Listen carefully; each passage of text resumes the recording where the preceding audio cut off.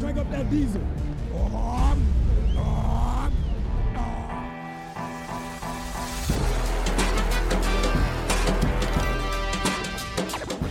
Taylor moving backwards, trying to find running room, and he's still on his feet.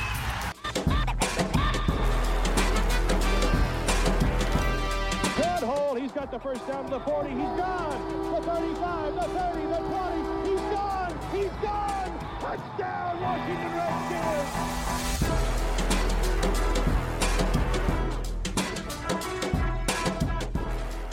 Welcome into the Pigpen Podcast. I'm your host, Denton Day, at Denton_Day on Twitter.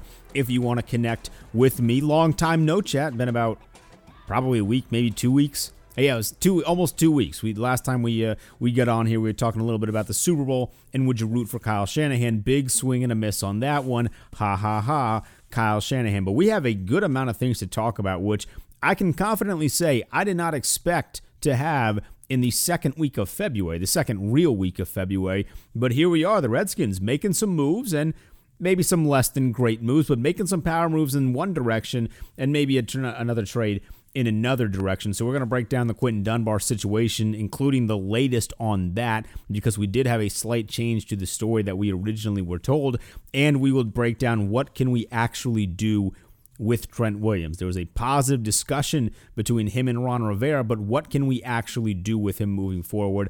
We'll do that on the back end of the podcast. As always, if this is your first time listening to the Hogs Haven Podcast Network, be sure to subscribe on Apple, Spotify, and wherever it is that you get your podcasts. And then, of course, go over to hogshaven.com and become a member if you are not already. Interact with us over there. It's a ton of great people, a ton of great Redskins fans, and it's a whole lot of fun. So if you're not over there, be sure to go ahead and do that. But we're going to start with this Quinton Dunbar thing because we have some new information. It is currently a Wednesday, and I think that does need to be stated just in case anything changes. But on Monday, we were told that Quinton Dunbar was ready to request a trade, and maybe that he did request a trade from the Redskins. The famous quote that went around was, "It is what it is," which is never a quote that you say when something good is happening in your life. You use that quote when something bad happens and you just want to move forward. And Quinton Dunbar says it is what it is, and he does not want to be here in Washington anymore. And you look at his contract situation, he had 1 year left at $3.25 million base salary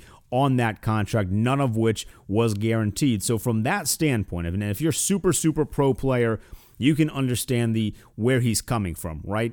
He's had a history of injuries. He doesn't want to lose out on that money, and he wants a new deal to stay here. The thing is, and the weird thing, the weirdest thing really, is that it's February.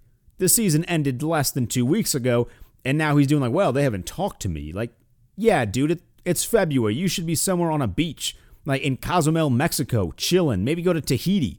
Enjoy a fruity little drink. Get your tan on or something. You don't need to be worrying about this now. But this is where the drastic change happened, all right? Because earlier today, probably about an hour or two before I started recording this podcast here, it was said that Quinton Dunbar has not requested a trade. Instead, he is going to speak with Ron Rivera on Thursday, and he just wants to know where he stands in the organization.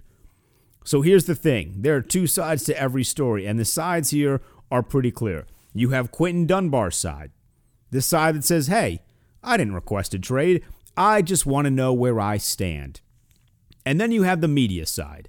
And the guy that reported this was J.P. Finley from NBC Sports Washington. If you're a Redskins fan, you know who J.P. Finley is.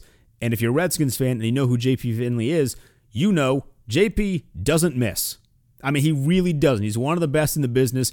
He doesn't miss. So either Quinton Dunbar is lying or J.P. missed. It's one of the two. And I'm leaning. I'm not saying that Dunbar's a liar. Like, I really don't want to say that. But I don't think that JP missed here. He's not a guy that strikes me as someone that makes things up. So what I think happened, and maybe I'm breaking my own little two-way street here thing, because I don't know if Dunbar lied, but what maybe happened instead is that this story got out. JP reported, as his job is to do, and then Dunbar realized the backlash that this had, the backlash it caused. Maybe he got some wise counsel from someone who reminded him, hey, dude, it's February. We don't need to be doing this now. And he's backtracking a little bit because the backlash was oh so mighty on Hogs Haven, on the other media outlets in the city. there was a good amount of backlash. And maybe Dunbar realized, all right, I don't have the leverage that I thought I did. Let me just backtrack this just a little bit here. Now we'll switch it to, no, I didn't request a trade. I just want to know where I stand with the team.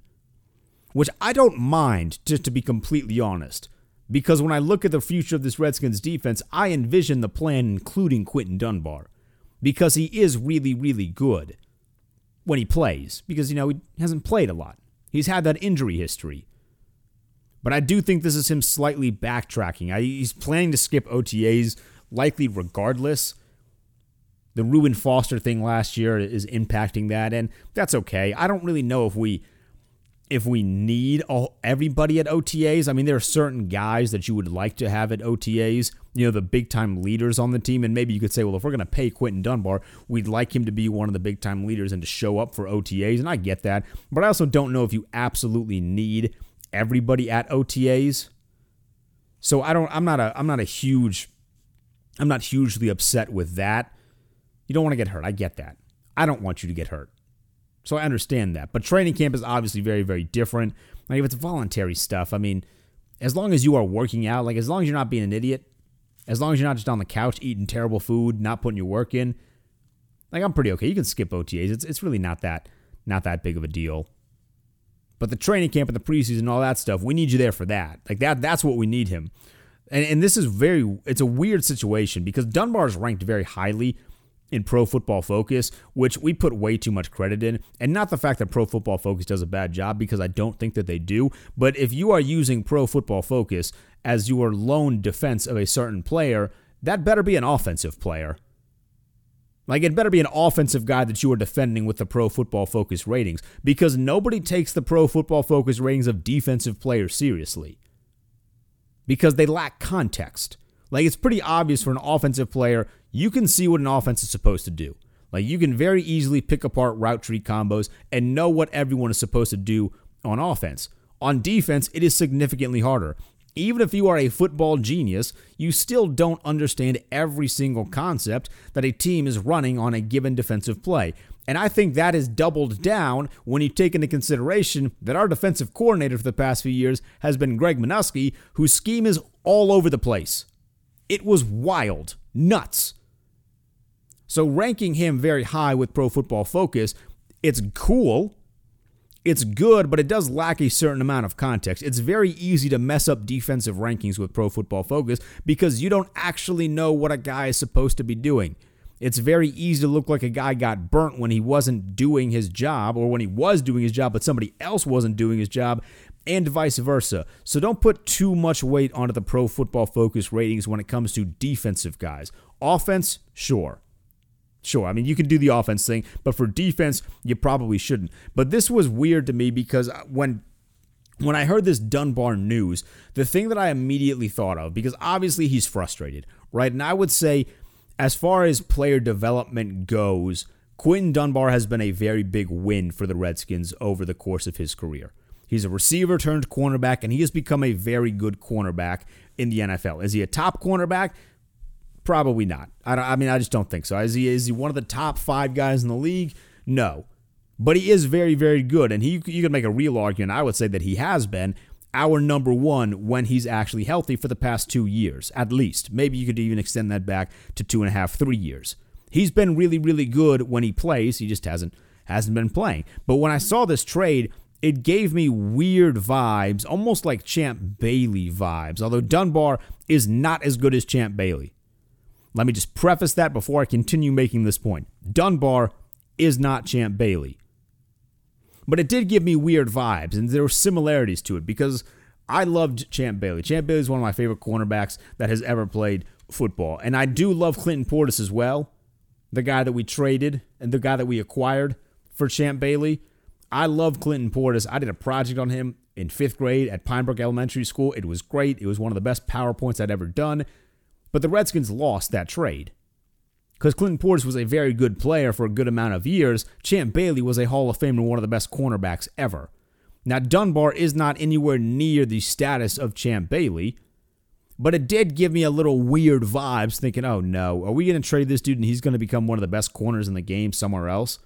Because we have done that before, and that would just be such a Redskins thing to do. And I think At this point in time, we are moving at least in a positive direction as a franchise, and we really don't need to take this step backward and do this whole little runaround again. Thankfully, though, at least as of now, it seems like there is still some amount of hope, and maybe it's because Dunbar realized, wait a second, you mean Greg Manusky's not here anymore? So I get to play with Ron Rivera and Jack Del Rio. I don't know how a defensive player on this team could look at that situation that they're going to be currently walking into with this team and not be excited about it. Because Ron knows what he's doing, if nothing else, and Jack Del Rio really knows what he's doing coaching up a defense. He's one of the best defensive coordinators that we could have gotten our hands on, and we somehow got him very, very quickly with seemingly no other options for him. That was weird that nobody else really seemed to go after Jack Del Rio, but we know he's a really, really good football coach. So for Dunbar, you got to think just from a logical football perspective, like put all of the money stuff aside. And I know money rules the world and it's going to run this game. Put all of that aside. You have to think logically he needs to see this situation as a huge benefit. Like if he's been really good for us the past few years, imagine how good he's going to be in this system where everybody is going to actually know what they're supposed to be doing. When you're not going to consistently be dropping linebackers back in coverage. That should be something that excites him. So I'm hoping that's one of the reasons he decided, let's take a little bit of a step back here. I just want to know where I stand. And where does Quinton Dunbar stand? He should be in our plans. He should be. Is he going to get top cornerback money? I hope not. But he should be in our plans. And the solution to this is easy. I feel, especially at the cornerback position. Unless Ron Rivera just absolutely still loves Josh Norman, Norman is going to be gone. Take the money that we are giving to Josh Norman and give a good amount of it to Quinton Dunbar. If he's getting $3.25 million base salary this year, sign him up to a contract extension and maybe not triple that, but definitely double it. Does anybody have any issues paying Quinton Dunbar $8 million a year? I would say that's reasonable. I would say that's not the worst contract in the world. It's not like Norman's getting $15 million a year. That was his contract. Give Dunbar a 2 to 3 year deal, $8-9 million. I would say that seems like a reasonable amount to pay for him. Obviously, it'll be a team-friendly contract because of those injuries. But when Dunbar plays, he has been good. Reward him for that. And then we can just kind of put this as water under the bridge. Because I do think that this team, defensively, is going to be really, really good. And I think that he needs to be a part of this. He fits the defense really, really well. And you're going to be coached by freaking Jack Del Rio, for crying out loud. Like, just be smart about this. Don't jump the gun. It's February. Relax. If this is still an issue in May, June, July, then you can kind of do this little whole big spiel thing. But it's February. The Chiefs still are celebrating their Super Bowl. And you're out here requesting a trade. Knock it off. We need you. Get your head in the game. Lord have mercy. This shouldn't be rocket science. I promise. It really shouldn't. Now, on to maybe a little bit more of a positive note. Although I would say the Dunbar stuff, because he backtracked, is kind of positive. But on a much more positive note, to some at least, Trent Williams seemingly had a great conversation, a good conversation maybe, with Ron Rivera. And this is good for a lot of reasons. Because one, it means the two sides are talking. Because that was not the case all of last year. Despite the fact that Bruce Allen said, we're definitely talking, they were not talking. So it's good that they are talking. Now, what does this mean for Trent Williams? Right? That's the big question, because talking is talking, right? Like, anybody can talk to one another. You can have a great conversation without making massive progress, though. So what does this actually mean for Trent Williams? It means, to me at least, we should be a tad more optimistic than we were last week about the return of Trent Williams. And I'm very much in the camp that says I would like to have Trent Williams back. I would. Do I want to sign him to one of the biggest contracts a left tackle has ever signed? No. But I do want Trent Williams back. So I'm optimistic about that. But there is still quite a long way to go. I mean, there really is. And Bruce Allen, we actually need to give him a little bit of credit, because he was so dumb. He was so idiotic that he might have actually done something good for the team. By his stubbornness to not trade Trent Williams, who clearly did not want to be with us, he kept him around to the point where now we might actually get the dude back. A broken clock is right twice a day. This day just took a while to get around to. Bruce Allen is so dumb he did something smart, did something positive. But the thing is, because of Bruce Allen's unwillingness to trade Trent Williams, and because Trent Williams played the game a little bit better than Bruce Allen did, last year counted for his contract. Like, that counts as a year accrued, so now Williams is in his final year of the deal. Also, in his final year of the deal, there are no guarantees. No guaranteed money for Trent Williams if he were to play for the Redskins this year. Now, obviously, that is going to be a problem. We should know at this point in time when it comes to NFL contracts, the guaranteed money is really the important part when you see the numbers on a contract. Like, Ezekiel Elliott's contract was $90 million, but it's the guaranteed money that's the real important part, the 50 or 60, whatever he got. When you start to see NFL contracts, focus less on the bigger of the two numbers, focus more on the guaranteed. Trent Williams doesn't have any guaranteed money, so he is going to be hesitant to play. So while we should be optimistic about his return, there is still a good amount of damage control that we need to do, and one of that requires signing a new contract if we want him here for the long term. But because of his injury history, because he just missed a full year, and because of, the health concerns, right? The guy had cancer. There's going to be some hurdles to overcome when making your comeback from that. We need to understand all of those things. He needs to understand all of those things, and we need to get some sort of new deal done. Now, like I said, I don't think we should go for the highest paying contract in NFL history for a left tackle. We should not. The dude didn't play at all last year, and sometimes maybe that's a good thing. Maybe his body is fully rested and he is fully good to go, but also that brings rust. If you do not play for an entire year, it's going to give you a certain amount of rust, of football rust. You need to get back into football shape because last year he was not. He didn't need to be in football shape. He knew he was not going to play here. He knew it. So he's not in football shape. He needs to get back into football shape. That's huge for him. But we need to, if we want to give him a new contract, we need to be very careful with how we do it. And like Quinton Dunbar's contract, if we do give him another contract, this is going to be a team-friendly contract, and we need to convince him that it is okay to sign a team-friendly contract because of all that history, because of all the past history, but also we have a couple guys that we also need to sign. Like, our team is not in a perfect position to start winning right away, but we are in a pretty good position to build towards a future of winning. And ideally, a healthy Trent Williams helps us get there. And I understand there are people that are still very upset with the way that he handled last year. And to be completely honest, I wasn't exactly ecstatic about it. I understood the reasoning. Hell, the dude got misdiagnosed with cancer. That makes a ton of sense as to why you maybe didn't want to play for the organization that failed to diagnose your cancer. I get that, but I do think it could have been handled a little bit better. So I understand if maybe you don't want Trent Williams here because of that aspect, but from purely a football perspective, your team is better when the blind side of the quarterback is protected. When Trent Williams plays, he has been one of the best left tackles in football.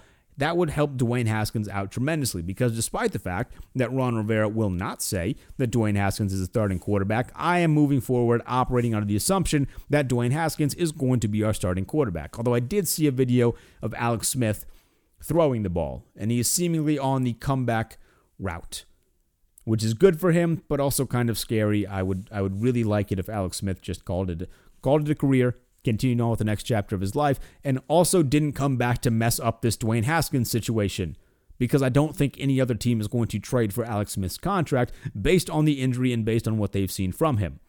Now, that aside, for the Redskins, convince Trent Williams to sign a team-friendly contract or trade him.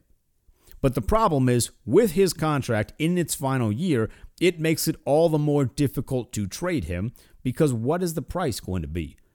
What is a team going to be willing to give up for a guy in the final year of his contract with no guarantees that they know they will have to re-sign to a big money deal when they could just wait? They could just wait the season out and say, you know what, if Trent Williams is available then, we will call our shot then, and we will not have to give up any assets. And maybe we won't have to pay as much. So it's in a very weird spot for the Redskins. If nothing else, we should be optimistic about Williams returning, much more optimistic than we were last week, and a hell of a lot more optimistic than we were at any point in the season last year. And it's only February. So I'm anticipating that the ball is really going to get rolling here. Now, Ron seems to kind of have a good plan in mind. Now, what is the power structure of our front office? I mean, I can't tell you that. I have no idea. I don't know who is really in charge of these sorts of things. But as long as somebody is having good conversations with Trent Williams, I would call that a plus when it comes to him actually returning to this team. Because I would like Trent Williams back. Don't pay him a ton, but I would like him back. And I'd love to know what you think. Should we pay Trent Williams? Would you like to have him back? And on the flip side, on the other side of the ball, what should we do with Quinton Dunbar? Should we trade him? Should we pay him? I'd like to know your thoughts at Denton_Day on Twitter or down below in the comments section on hogshaven.com. That's going to wrap it up for this edition of the Pigpen Podcast. Let me know your thoughts on all of that, and I'll talk to you in the near future.